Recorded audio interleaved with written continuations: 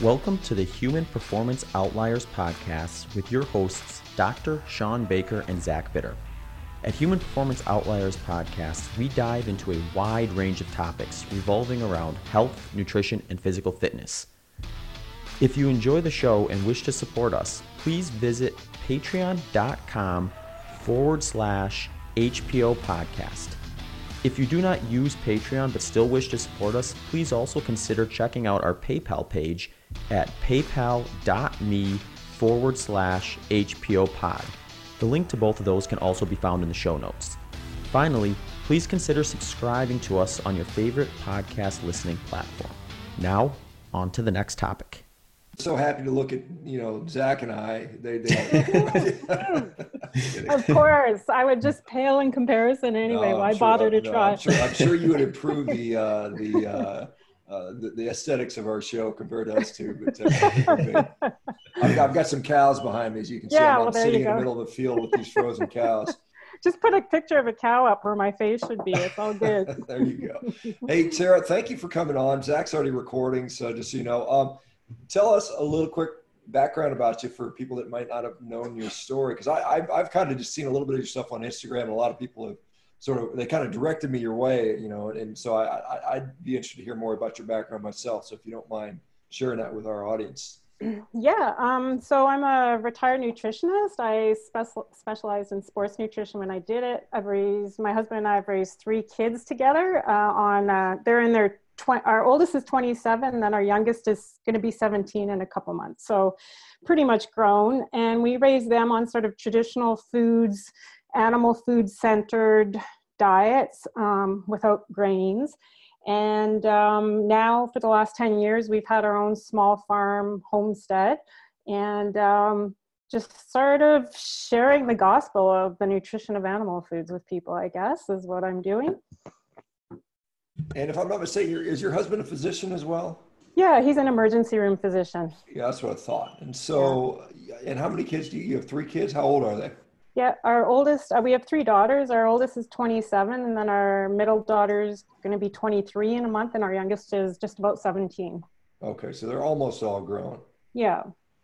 And they survived despite being forced to eat horrible products like meat and eggs and milk and that sort of stuff, huh? They did. And I think that's one of the things that I try to tell parents now too, especially with young kids, because, there's that whole thing that if you feed your kids these foods that they're going to, turn into these teenagers that rebel and, they'll never come back to real food again. And that's just bullshit. That's not the way it has worked for us. I don't think there's anything miraculously different about my kids in all of their cases. And what I tell people all the time is I think that, they grow up knowing what it feels to have a clear mind and a strong functioning body. And that when they're teenagers and they go to their friends and they eat pizza and garbage and stuff like that, they know that something's off. They know that this isn't the right way their body's supposed to feel. And in every case with our daughters, that's exactly what happened. Our oldest daughter now, she hunts, she fishes, she wakes up at 4:30 in the morning in Vancouver.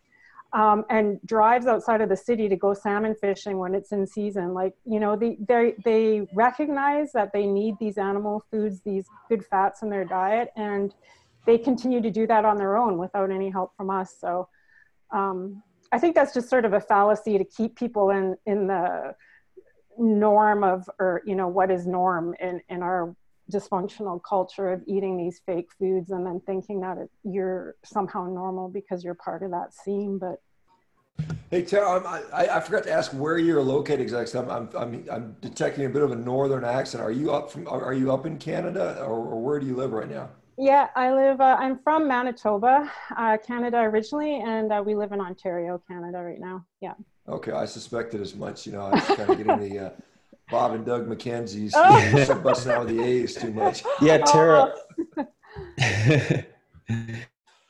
What you said was really interesting because we've talked about that quite a bit on this podcast, just this idea of kind of normalizing poor nutrition. And, so sometimes when I think people who have kind of gone down the rabbit hole of, I want to try to take care of myself with the focal point being food first, they talk in a language that is almost undecipherable to the person who's just eaten junk food most of their lives, because they don't have this concept of what feeling good actually feels like, because they've more or less normalized what it feels like to kind of exist off of a very subpar nutritional program.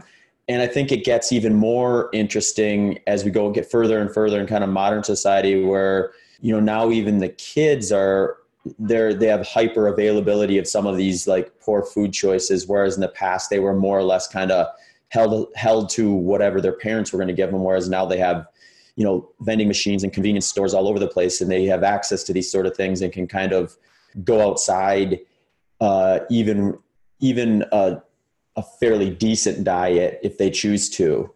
And so your children probably actually have not only a great experience, but a very unique experience compared to maybe some of their peers. Do they talk to you a lot about that? Just like kind of what their friends are doing, or maybe why their friends are doing something differently? Because I can't imagine your daughter has a lot of friends who are also, or maybe I'm wrong, but that are hunting and and maybe eating the way she is. Yeah, it's an interesting question. And I think because of the ages, I think maybe if you asked me this question in 10, 15 years, I'd have more physical things that they'd be seeing with their friends.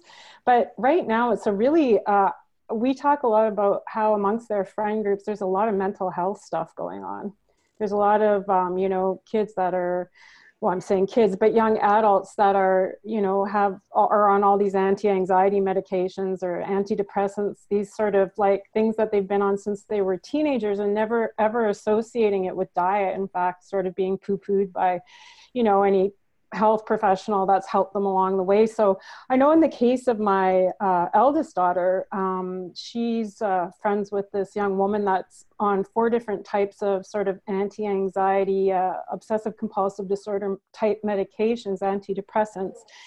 And her doctors told her that because she's been on them since she was, 12, 13 years old, that this was just sort of what she needed to normalize life. She just couldn't, she had no confidence in her ability to just sort of take on life without these types of things, these medications. And in the last while, my daughter's been slowly chipping away at her sugar addiction and, explaining that no pasta is actually sugar, and really basic things, because no one ever told her, and no one ever associated these things with that. But she's been starting to eat more animal products, animal fats. But the amazing thing is that she's gotten her medications down to nothing for the first time in her adult life.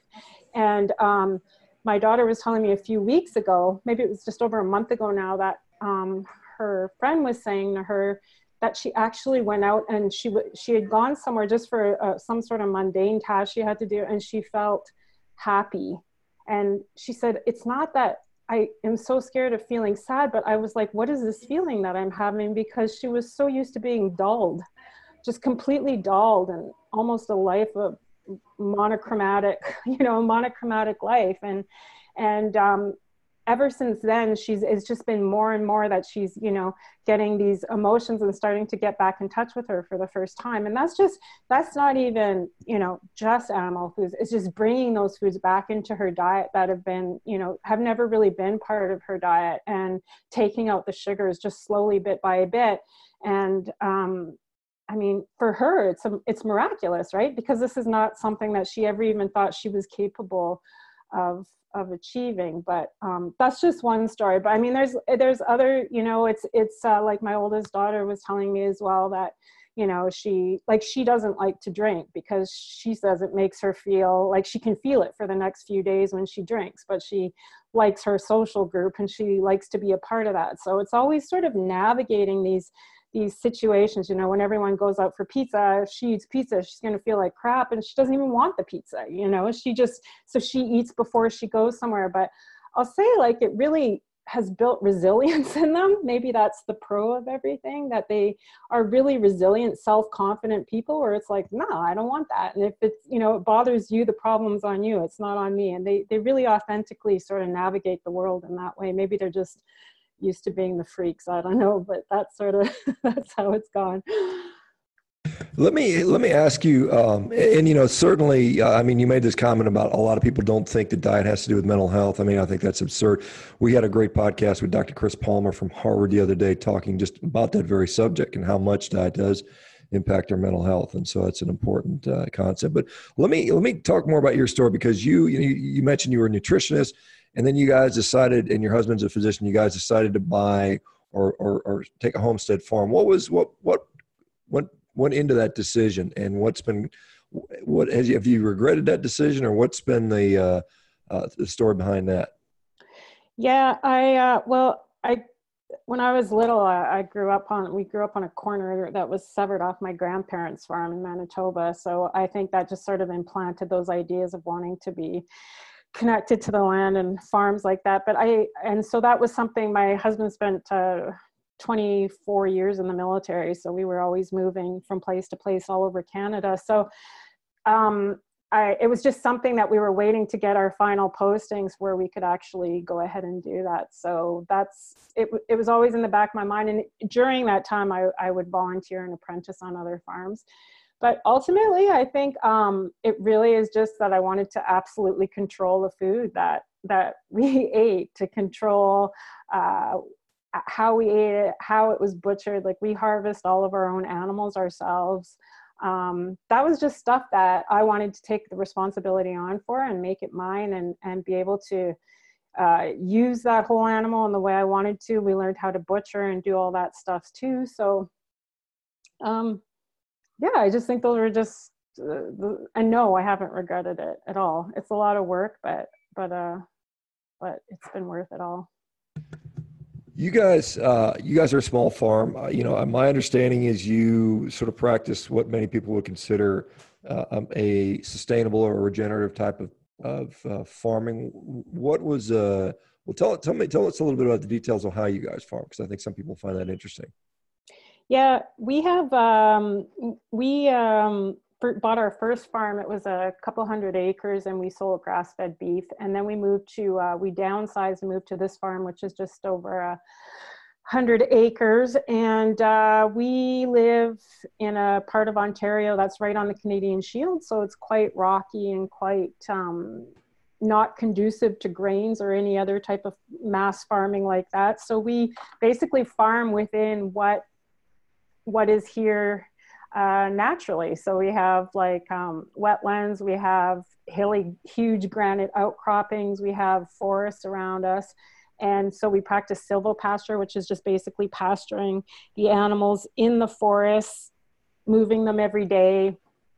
So, our land, and I think that people don't quite get this too when they talk about sort of arable land, is there's a ton of land around me, and none of it looks like anything you would see that could grow some vast monocrop of like soy, or did I say monocrop? Because maybe I'm going to start using that monocrop term instead of monocropping. But of soy and corn and stuff like that. It can't happen here. You would have to literally demolish all of what's here, all the birds, all the wildlife. You'd have to take out all the forests. You'd have to do serious drainage, all these sorts of things. And, I guess then you could maybe grow a little bit of food. But instead, we leave what's here. We have incredible biodiversity. We have these really vibrant ecosystems that stay, we're surrounded by coyotes and bears and fishers and beavers and all of these animals that our animals are also a part of. And everything can survive and intermingle and be okay, because there's all these species of life that are just left to be here, and we kind of fit ourselves into the crevices of what nature is trying to do. Now for a word from our sponsors. All right, folks, this episode of the Human Performance Outliers podcast is brought to you by ButcherBox. ButcherBox offers you convenience by delivering your meat right to your door with free shipping. They also offer quality by having options such as 100% grass-fed and grass-finished beef, heritage breed pork, and free-range chicken. They also offer value with their goal to make clean meat accessible to as many people as possible. By partnering with a collective of small farms, they are able to deliver you the best products for less than $6 per meal. They often run promos on their website for subscribers to get things like free pork or free bacon. If you enter promo code HPO at checkout, you can also knock an additional $20 off your first subscription. So head over to butcherbox.com and place your first order. Now, back to the show. Yeah, Terry, that's an interesting topic too. And I think like just as a whole, it's a tough conversation to have in general, because for one, you were kind of swinging the paradigm enough, although it is essentially going back to what we would have done historically from a farming standpoint. But, people are so, at least in the first world countries, so aware of just kind of what we've been doing now for the past few decades that, moving back to kind of these small scale family farm type regenerative agriculture things is kind of a leap for them. But on top of that, then, you have a lot of these, as best as I can gather at this point, talking points of just like, well, there's not enough land for us to do a regenerative process to feed the planet, so to speak. So we need to focus on, crops or something like that to feed the world population, which in my opinion is essentially saying, okay, so we're going to kick the ball down the road and then hopefully figure something out by the time we get down there, and that exhausts itself. But to take a step back into the regenerative stuff, maybe you know more than I do about this specific topic, and if not, we don't have to dive into it too deeply, but I'm still trying to find like good information that would be indicative of whether a regenerative type of process is scalable in a large frame, in the sense that like, do we even know like what we could convert into a regenerative type of scenario if we actually started looking at some of these environments that maybe at first glance we would dismiss? Yeah, I don't know that, Zach. Like, I know here where I am, it wouldn't even be classified as agricultural land, like in the land surveys.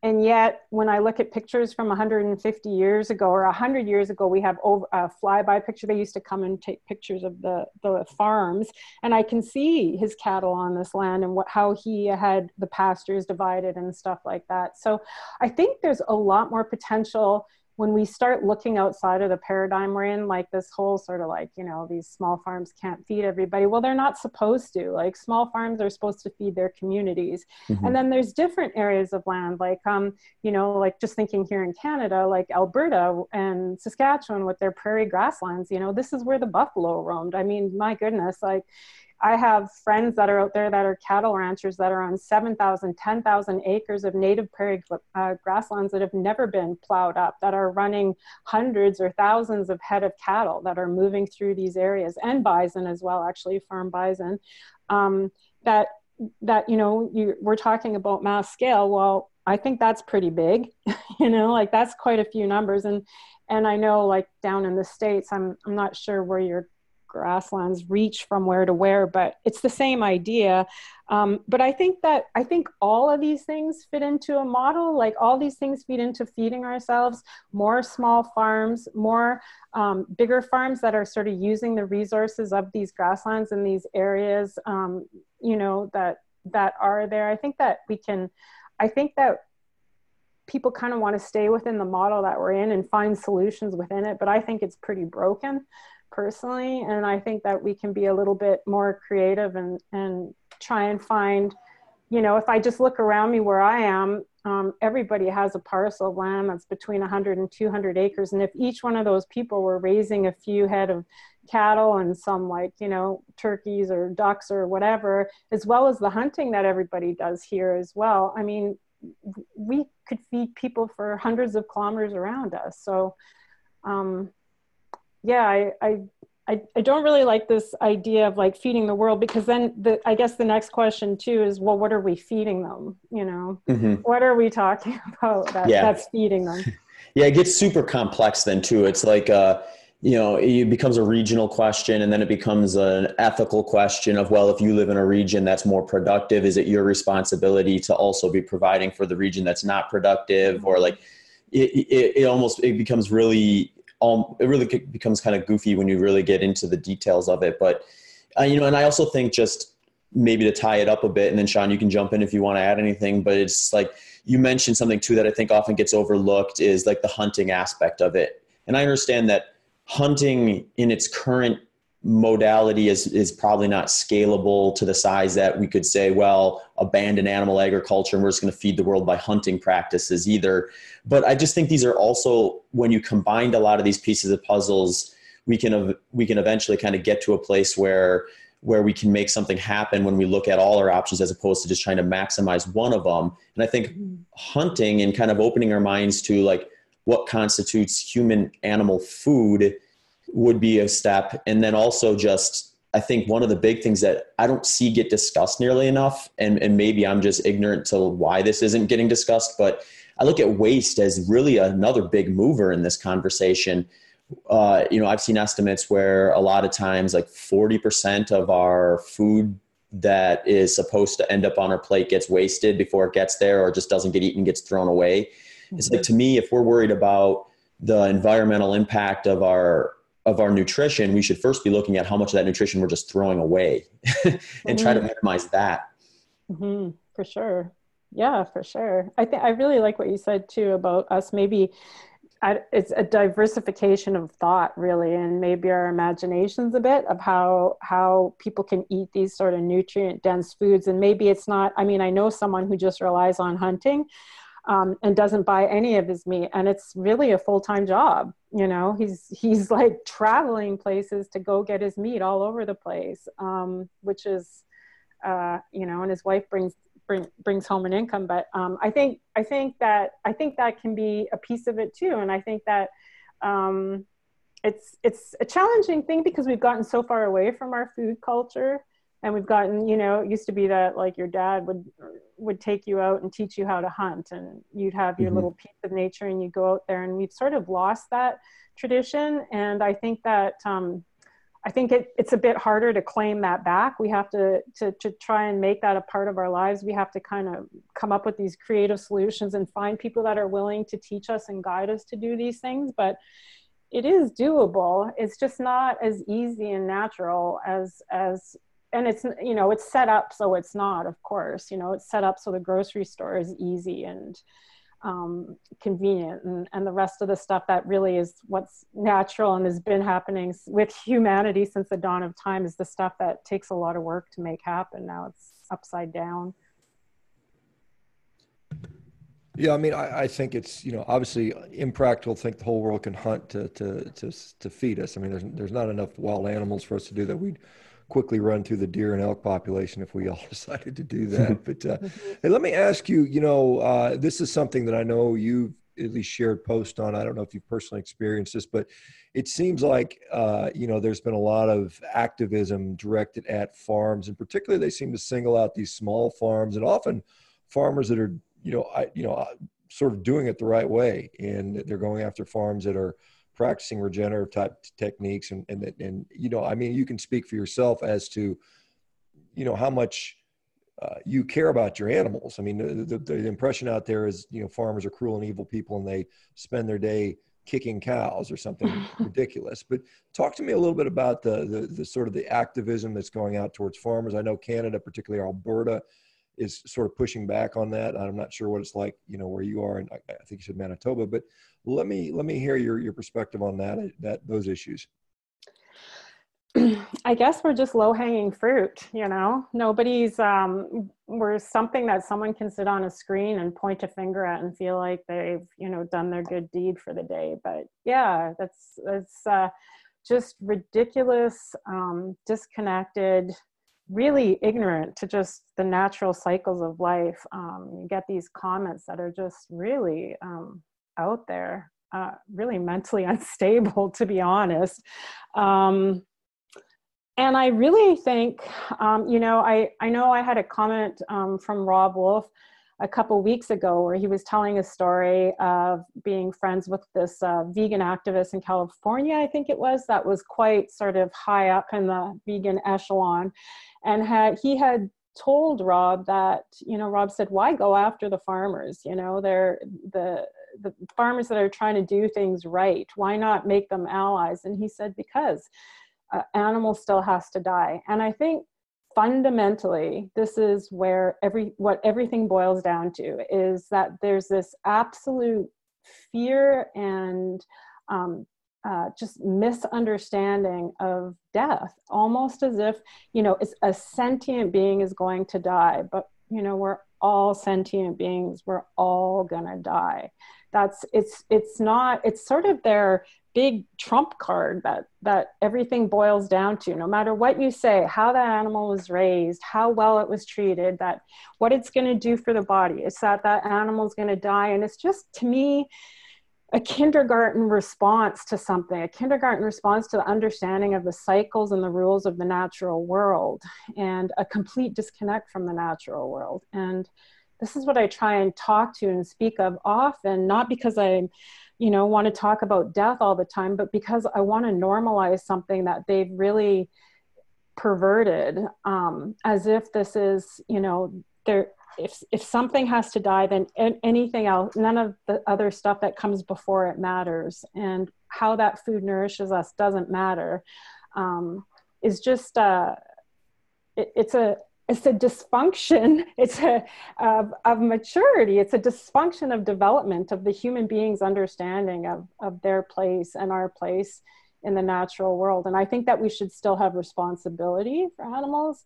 I think that we should care for animals. I think we owe them that, because they do nourish us, but they are nourishing us. And to suggest that, that there's other foods that can be substituted that doesn't cause death. I mean, it's asinine. It's a complete misunderstanding of the natural world. For me to grow a bunch of soy where I live, I would have to kill every natural living thing where I live. I'd have to kill all the trees, all the wildlife, all the birds, all the coyotes, the deer, the bears, everything would have to go so that I could grow that one food. And then at harvest time, I mean, I've been there at harvest time. I see all the dead bunnies and the decapitated groundhogs and everything that's left on the soil. Like, to pretend that you're not involved in that in some way and then point the finger at somebody else just seems to me one of the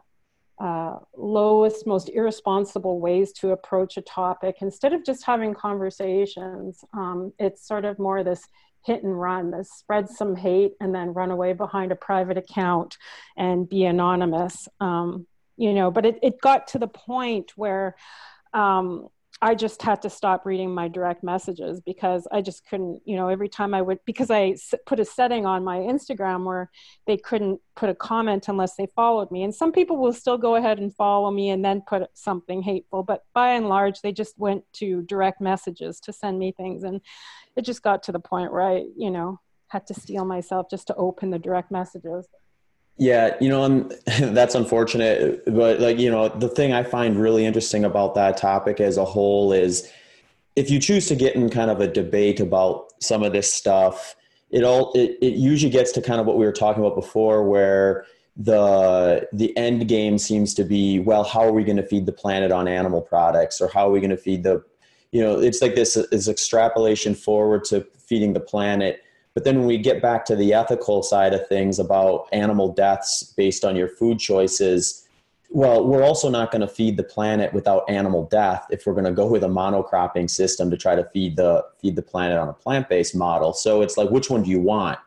But it seems like when you get in, for me personally, I know enough vegans that I trust that if I really have a question about kind of like, if I want to have a straight shot answer, I'll just ask them, as opposed to go on to Twitter and just try to pick a fight or something with, or maybe not pick a fight, but even get in a dialogue with someone who I don't know what their motive is necessarily. But it's one of those things where I think that's we often have these conversations and we're framing them in such different ways that if you go with one of the ways, you get to this kind of almost dead end. But if you frame it another way, it contradicts the other framing and it kind of ends up at a dead end as well. And then we ultimately end up just getting in these little arguments about your individual lifestyle is not sustainable versus this other person's individual lifestyle is not sustainable. And then we don't actually have any wide scale changes that are actually going to be meaningful anyway. Mm-hmm.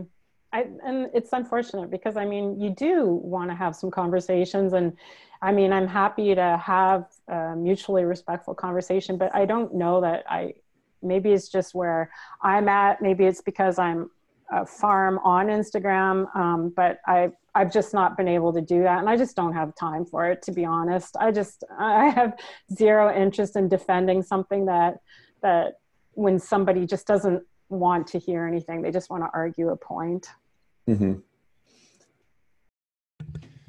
Yeah, speaking of Instagram, and what is the name? Because it's like Slow Down Farm. I think Slow Down. What do you call it? I can't remember. Yeah, Slow Down Farmstead. Slow Down Farmstead. I guess that's Yeah. just kind of like go back to taking it easy a little bit, I guess. But Yeah. Now let's talk a little bit, because my understanding, your personal diet, you've gone more to a meat-based diet. Am I mistaken in that, or is that what I've seen? No, that's what I've done. Yeah. Yeah. I've had Lyme disease for 10 years now. So I've, pumped tens of thousands of dollars into every professional and treatment there is. And, I just want to say too, like, I wasn't eating a standard American diet. I was eating the way that I eat now, but I still was eating vegetables and seasonal fruit. And, I think last year I was down to about 10 grams of carbohydrates a day. So really low. But I, started hearing stories of people healing by completely taking out that last little bit. And I thought, it's not gonna, I just couldn't see that last little bit making much of a difference, but it made an amazing difference. Like within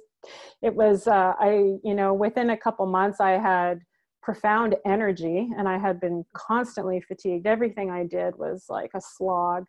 I had profound energy, my brain cleared up, my brain fog, but most miraculously is just, I had no pain. I mean, we're talking 10 years of like just constant bone pain to no pain, which still amazes me. So I eat, the foods that we grow. So I eat nose to tail. I eat, a lot of funky stuff that we have, but, only animal products right now. And I'm thriving like I haven't in a decade. So yeah, it's a really happy, wonderful thing.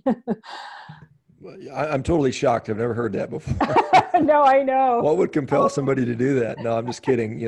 I've seen that now, doing this for several years now. I've seen literally thousands of stories very similar to yours, and it is quite intriguing. So let me ask you, because obviously this sort of, well, maybe not so much because you're in Canada and you're probably, obviously there's native populations that largely thrived on largely animal-based diets, and so maybe it's not so foreign to you. But I mean, you as a nutritionist, I assume you're conventionally trained. You wouldn't have gotten that recommendation in your nutrition training, and then your husband as a conventionally trained MD would also have been sort of not sort of trained that way, like I wasn't. What has he thought about that, and what does it do to your nutritionist brain to think about the fact that, wait a minute, I'm doing the best and thriving the most ever in my life without plants, without those magical phytonutrients, without all that, essential fiber that we're told we're supposed to have. How do you reconcile that? Well, when we raised our kids, we did raise them on a sort of Weston A. Price style diet without the grains. So he was pretty used to eating pretty heavy animal. And he years ago was the Canadian natural bodybuilding champ. So he's really into fitness and stuff. And he ate that way too, and just saw it in his body. He's not going to eat different than we fed the kids. We were a family. And so he ate that way too. So he ate pretty low carbohydrate as well. And honestly, he just defaults to me because he doesn't know squat about nutrition, and he'd be the first to tell you that. Like, he was trained, he got 3 hours or something like that in his medical training about nutrition. And so when I started dropping those last 10 grams of veggies and stuff, he just did it with me. I mean, I'm the one who cooks, so it was pretty easy for him he just did it with me. And he really liked it too. And so that's just what he does too. And, it's pretty interesting because he teaches as well. He teaches first responders on tactical resuscitation. And a lot of these guys that are coming in and doing these classes with him are all eating. The guy that leads up with him eats, one giant steak a day. And so a lot of them more and more are getting into, you know, eating more and more animal products, less of the vegetables, eating sort of one meal a day, or, you know, and just finding amazing results. So it's really interesting that in that world and the circles he's moving in, that he's seeing that more and more as well.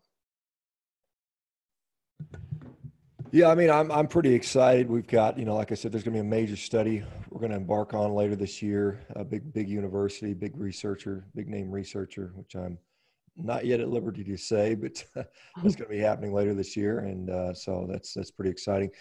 And you know, and I've seen pictures of your husband. Yeah, he's pretty solid. He looks like he's in good shape, man. He looks pretty jacked. So I'm glad to see more meat eaters stepping up, and particularly physicians that are kind of I guess being a you know, a source of information or a source of inspiration, so on.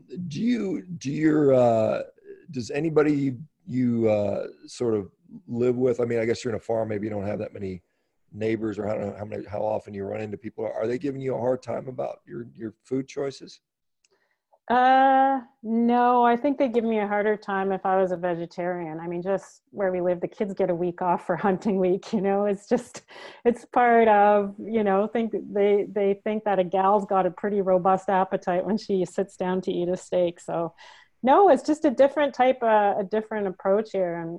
And, you know, like what you were just saying, I was going to say something too, just as far as my husband being a physician, is that it's really too bad that he can't help people with nutrition stuff. You know, like the amount of young people that come into the ER on these medications that are living junk food diets, or, you know, people that are coming in with out of control. Here, a woman with a sugar of 60 the other day, but this is the Canadian, so I'm not sure but, you know, just out of control diabetes and all these other things. But, you know, he has to operate within the guidelines, you know, or risk getting sued. And so these guidelines have very strict mandates of what he's allowed to say and what he's allowed to offer.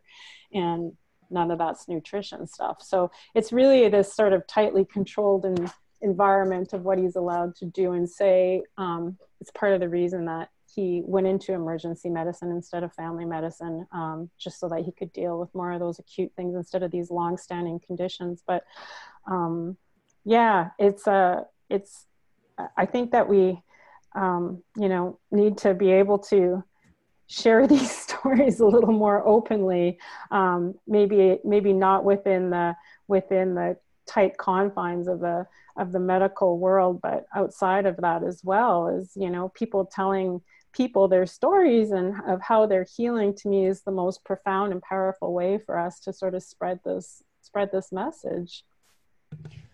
Yeah, I agree. I mean, I think it's the stories are very compelling, and like your husband, I went into a field, an orthopedic surgical field, because I didn't want to deal with a chronic disease, because I just felt that, you know, back then I felt like, you know, it's just hopeless. I mean, no one listens to you on your nutrition device, even if you gave it, and it's just, you know, it's just chronic disease that never gets better. And now that I've kind of seen that nutrition has a humongous role in lifestyle in general, particularly the nutritional standpoint, or part of it, it's very eye-opening, and it's given me a little bit of hope. And it may not be through the modern medical system that we address that, or at least not the Western medical system, because I think it has got so many, you know, it's so inextricably married to the pharmaceutical industry that I think it's very hard to, like I said, do those nutritional lifestyle things within that system. It's just not reimbursed. It's not at all promoted. It's sort of a very much lip service. You know, we give lip service to prevention. Mm-hmm. Let me ask you, as far as, so you said you've been on this sort of meat-based diet now for, I assume, a year or more. Yeah. What was it like when you transitioned over, and what, you know, what sort of benefits have you seen, other than, well, I mean, with your Lyme disease, and then I guess you have your own physician. Have they commented on any improvements? Well, one of the big things was for 10 years, my oxalates were totally out of control. I think they were at 678. And again, this is Canadian like values, so I'm not sure how it translates. They were off the charts, my 24-hour oxalates that we were monitoring, because I had chronic skin issues where my skin literally felt like there was fiberglass in it. I don't know if you've ever worked with fiberglass, but it's that sort of feeling. And that just completely went away. It just completely went away. My oxalates totally normalized, and my skin, after 10 years of just this constant feeling like there was sand or something under my skin, went away. But my doctor, he's a medical doctor here in Ontario, and he has a lot of autistic children and Lyme disease patients, sort of the group that no other doctor really wants to deal with. And so I told him that I was just going to drop the rest of the vegetables as an experiment. He's just a wonderful, compassionate man, really open-minded. He said, well, let's see what happens. And every time I see him, he said, you are aging in reverse. What is going on? What are you doing? And so he has since suggested to a couple of his other patients that he won't tell them to do it, because he still has to, but he's told them what I've done and given them some resources to see if it's something that they want to do as well. So, it's for him, he's just really intrigued. His son, actually, his 20-year-old son is actually on an all meat-based diet now as well for some chronic conditions he had. So I think these things are like sort of what spreads the good word, is that it seems so strange and odd to people when you say it initially, and I still kind of feel like, oh, is this person worth getting into this conversation over? But I think that more and more, more and more people are hearing about it, more and more people are talking about it, and I think that, I know for me, I had heard and been recommended everything under the sun for treating Lyme disease. And, I drove to the States. We were driving to a doctor in the States over the border and spending thousands and thousands of dollars on all these things that didn't do anything.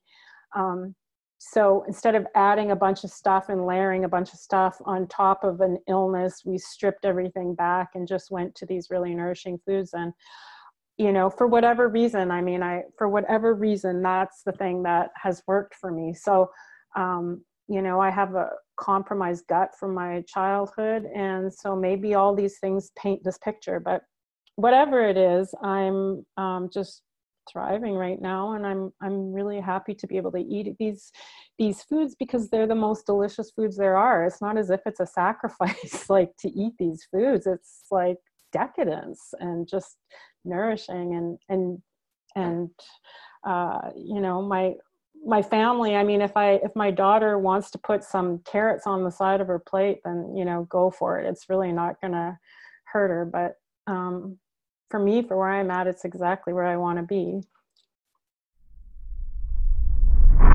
Now for a word from our sponsors. This episode of the Human Performance Outliers podcast is brought to you by X3 Bar. The X3 Bar puts a new spin on banded workouts. Historically, bands have been supplementary or inadequate for true heavy lifting. Dr. Jakish has brought a product to market that has the convenience of bands, but with the option to provide the resistance of heavy free weights. The X3 Bar has 4 custom bands, with the thickest one being engineered to support over 500 pounds of resistance. The bar is designed to rotate as you move through the full range of motion. All this is anchored to the ground on a small standing plank. The design allows progressive resistance throughout the lift, which more evenly distributes the lift's difficulty through the full range of motion. Personally, I've been using this both at home and when traveling on the road. It fits nicely into a rolling duffel and takes just a few seconds to set up. Sean has been using it for both core lifts and supplementary lifts. Dr. Jakish includes a training plan along with a detailed description of how to use the X3 Bar for quick full body workouts. For a deep dive into the science, check out our episode 131 with Dr. Jakish. He also has loads of information on his website, which is x3bar.com. That's the letter X, number 3, bar.com. If interested in purchasing an X3 Bar, take advantage of our promo code 50X3 for $50 off your purchase. Link and code can be found in the show notes. Now, back to the show.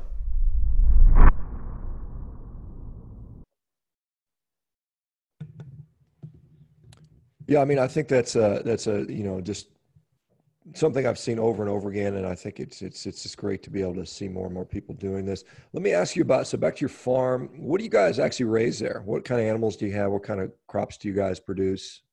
Yeah, we don't grow any crops at all. We have grass-fed beef and grass-fed dairy. We don't give our dairy cows any grain.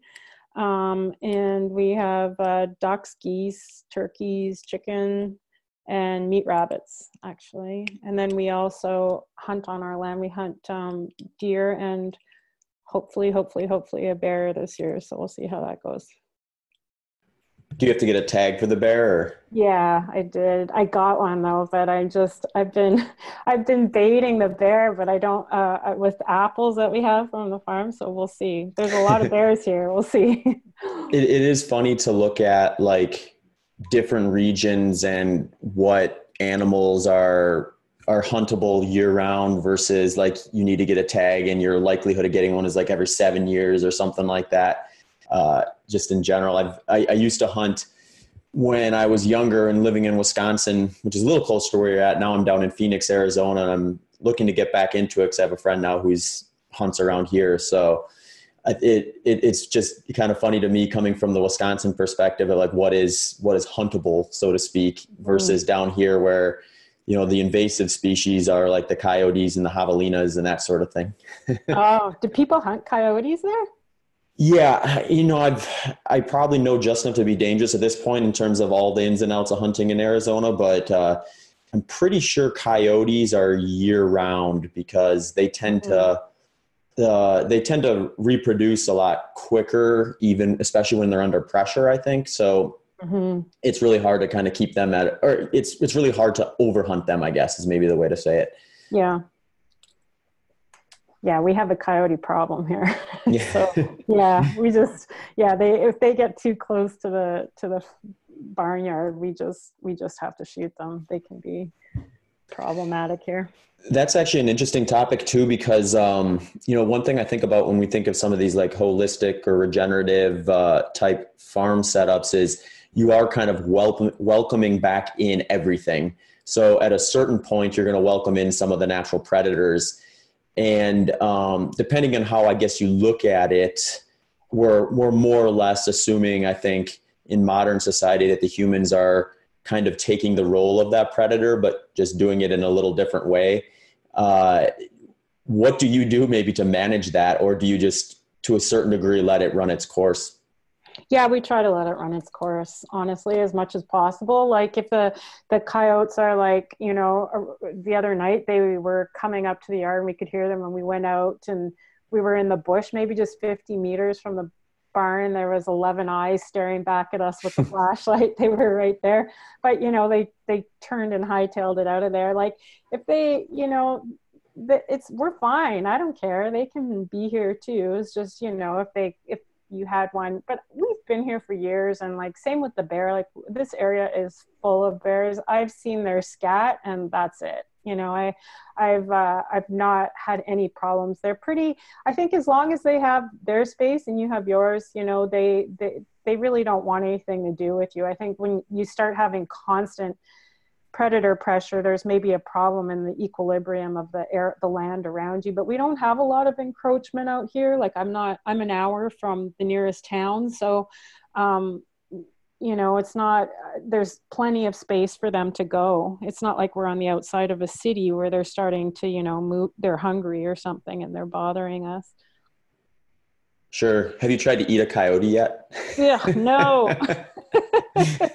No, I don't. I'm not that hungry, Zach. I was thinking about that the other day. I was like, just like how hungry would I have to be before I decided to start hunting for the coyote for food? But I mean, it's weird what makes it go of it out here in the desert. But one of the things I see more frequently are coyotes, and sometimes I think they're trying to coax our dog into following them into their den or something like that. But they are out and about, that's for sure.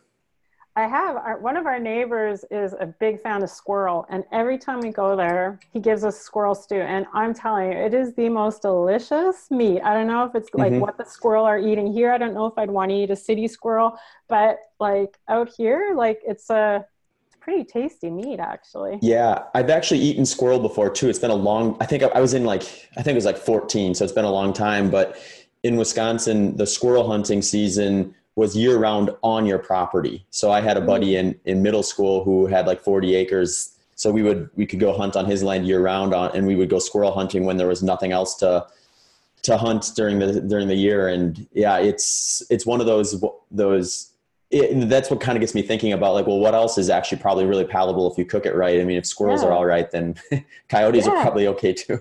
Yeah, exactly. And bear, like I've had bears that were like, hanging out in a dump, and I couldn't even eat the meat. It was so vile. And then I've had bear that like, comes Ate blueberries. here.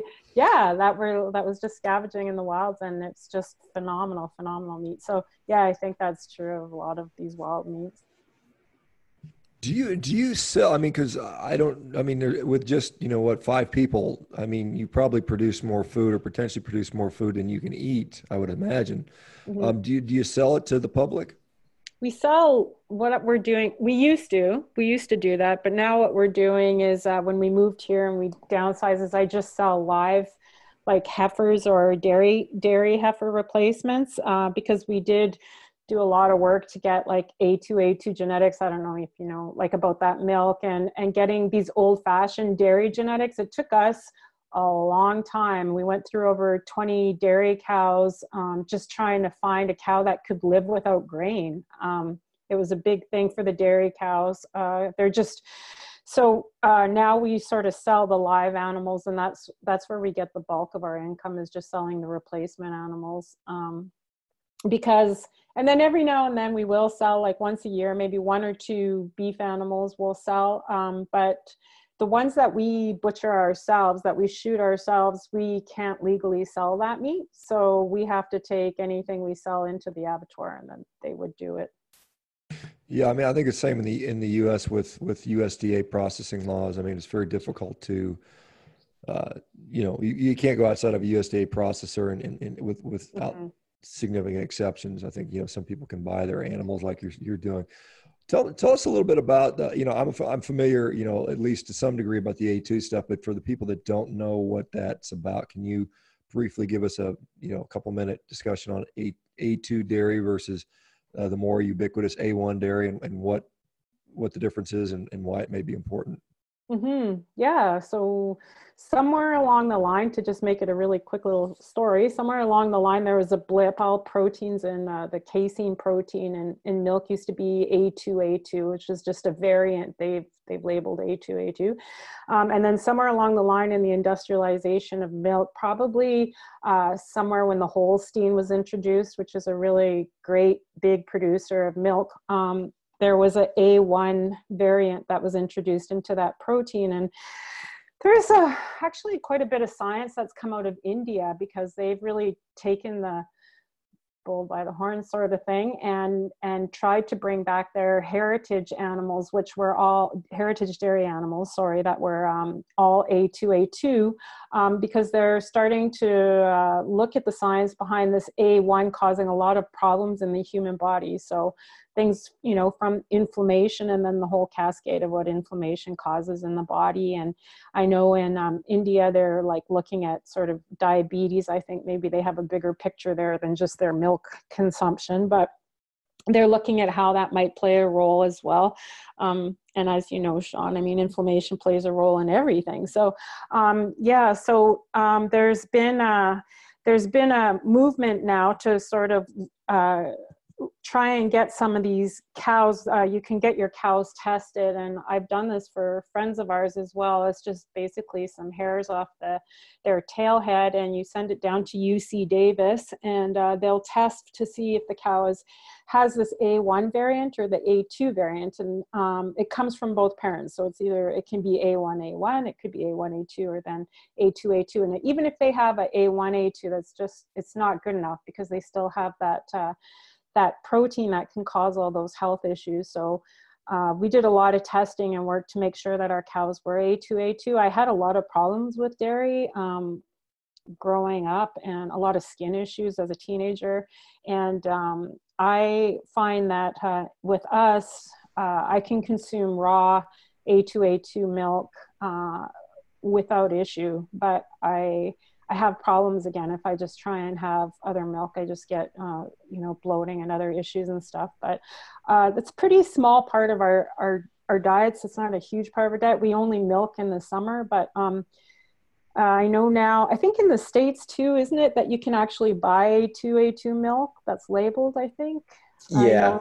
Yeah. I think it might depend on what state you're in, how you go about it. But I think as long as it's labeled that, you can find it. I see it at the grocery store I go to. So yeah, for what it's worth. But yeah, the raw milk and that sort of stuff is always interesting too. Cause like, for me personally, like I had a similar situation where like dairy tended to just, cause bloating and congestion for me if I'd have it like above like maybe a serving worth in the past. But then, kind of going back to the root of it all and starting out with like some fermented dairy products in small amounts and raw dairy products and stuff like that, it has kind of allowed me to reintroduce that into my diet. And, we had, I think you're probably familiar with Dr. Bill Schindler. We had him on the podcast not too long ago, and he was talking about that too, where if you actually prepare your dairy in a fermented way, you don't even necessarily have to have it like that all the time, because like those bacteria that are in there can kind of stay around for a couple of days after you've used it. So he said, like, if I'm remembering correctly, he said like someone could eat that version and then they could maybe even get like a conventional dairy, like cheese or something like that. And it wouldn't cause them problems if they had it in close enough proximity to the stuff that actually had the bacteria on it that they were looking for. Yeah, that makes so much sense. And that's how we approach things when our kids were small too, before we were on a farm. I used to buy raw milk in these clandestine operations, in church parking lots and stuff. And that's what we did. Like they would get sort of whole milk and I would culture it and make yogurt and kefir and stuff like that. And then they seemed to be fine with just straight milk in smaller doses, but it was always the cream kind of we were after, to be honest. Mm-hmm. But that I think that makes a lot of sense as far as giving your gut what it needs to deal with the other stuff that's not cultured. Yeah. And I think the other interesting too, is if you go down like the fermentation rabbit hole, like dairy is one of the easier things to ferment in terms of the timeline. Mm-hmm, for sure. Yeah. It's quite easy. Cool. What, I guess, you're on social media, that can be a double-edged sword. What are you is there some kind of message you're trying to share out there with people for them to, I know I'm there. I'm out there to kind of tell people to eat meat and don't be silly. But what is the purpose of what you're trying to do, at least by, because a lot of ranchers and farmers, they don't have time for that. They could care less. They just want to do their business. But there's some people that have sort of, for whatever reason, are trying to share something. So what are you trying to let people know? I think what I had a really fabulous mentor when I was younger. He was a lifelong cattleman, and he taught me so much about life and death and animal husbandry. And I think that he's dead now.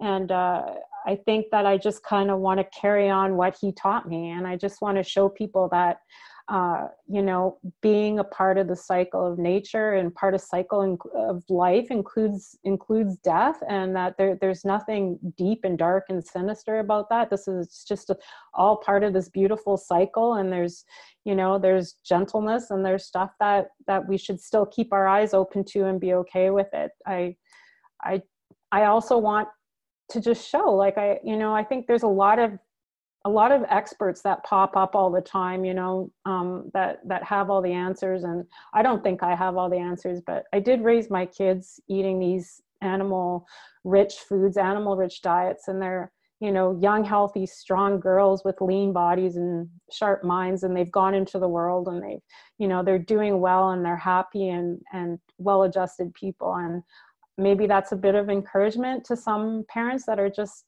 getting into this, or that are, maybe having to fight the school system, or their in-laws who keep pumping the kids full of, Rice Krispie squares or whatever.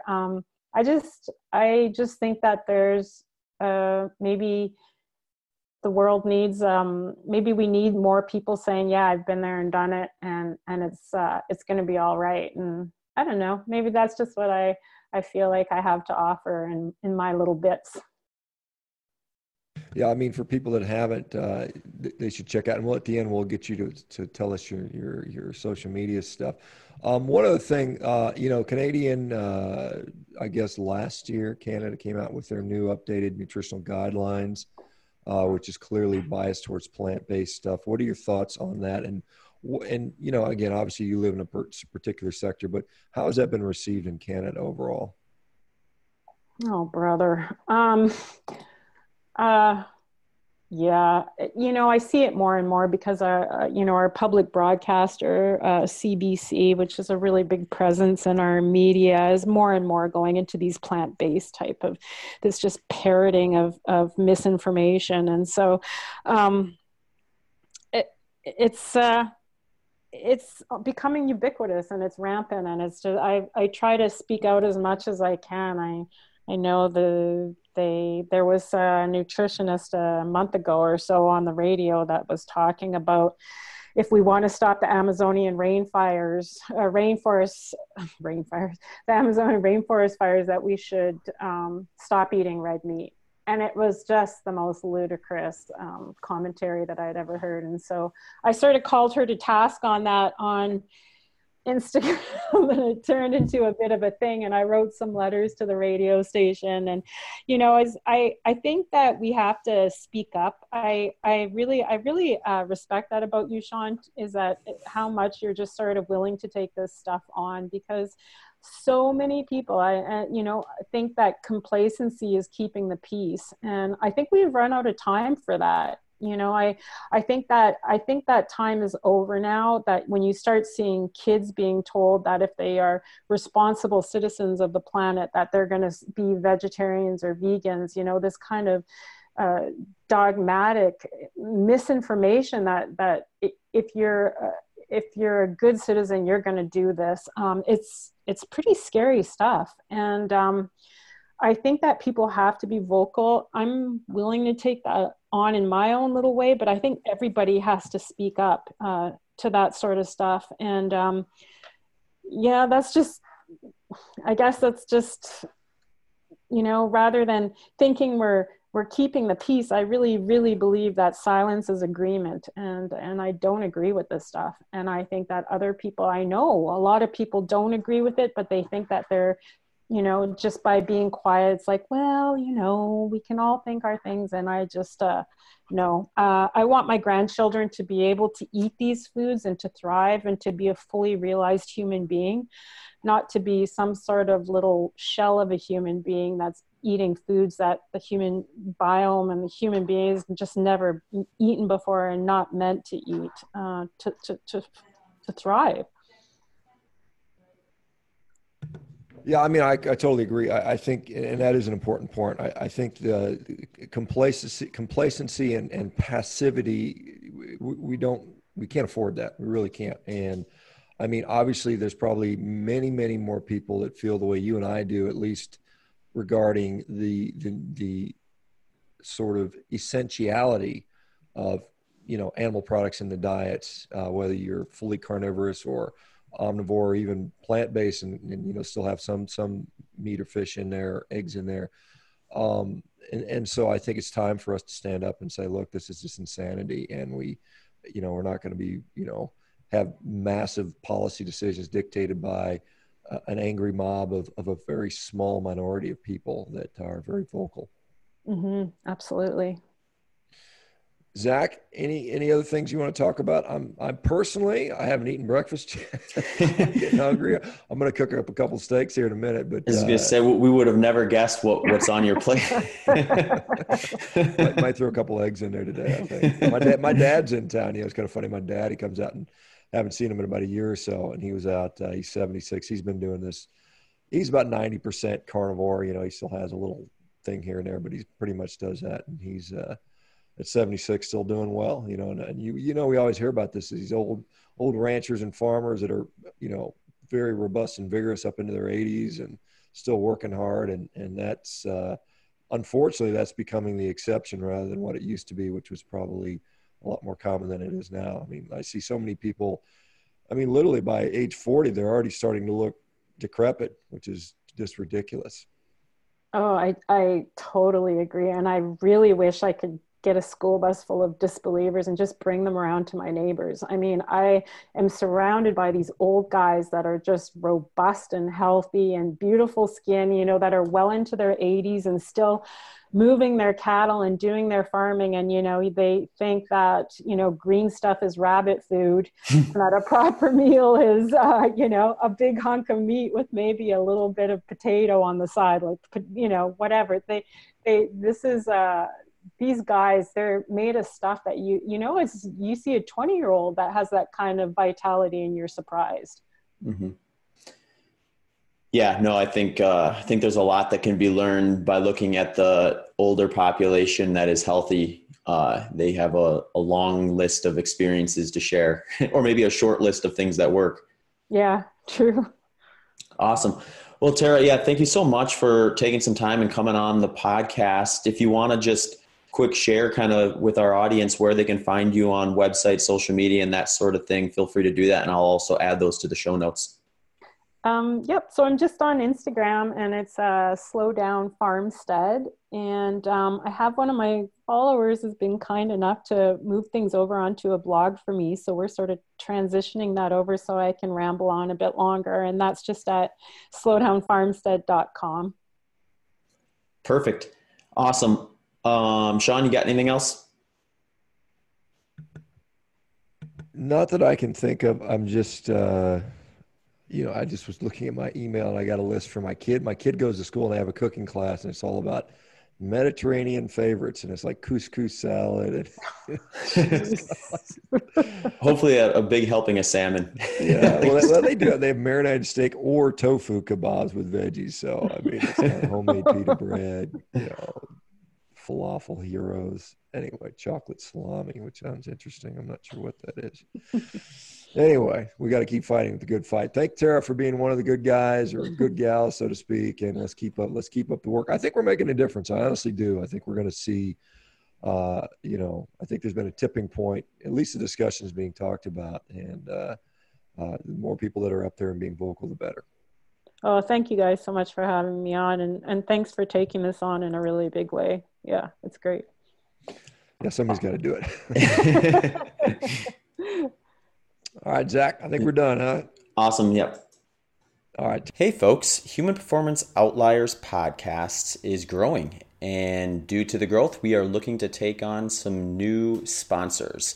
So if you feel like your company or organization would be a good fit for our audience, please do not hesitate to reach out to hpopodcast@gmail.com. Thank you. Thank you for listening to this episode of the Human Performance Outliers podcast with hosts Dr. Sean Baker and Zach Bitter. If you enjoyed the show, please consider following us on social media and checking out our websites. Links to those can be found in the show notes. Also, if you have any questions or comments, please do not hesitate to shoot us an email at hpopodcast@gmail.com. Thanks again for tuning into the show.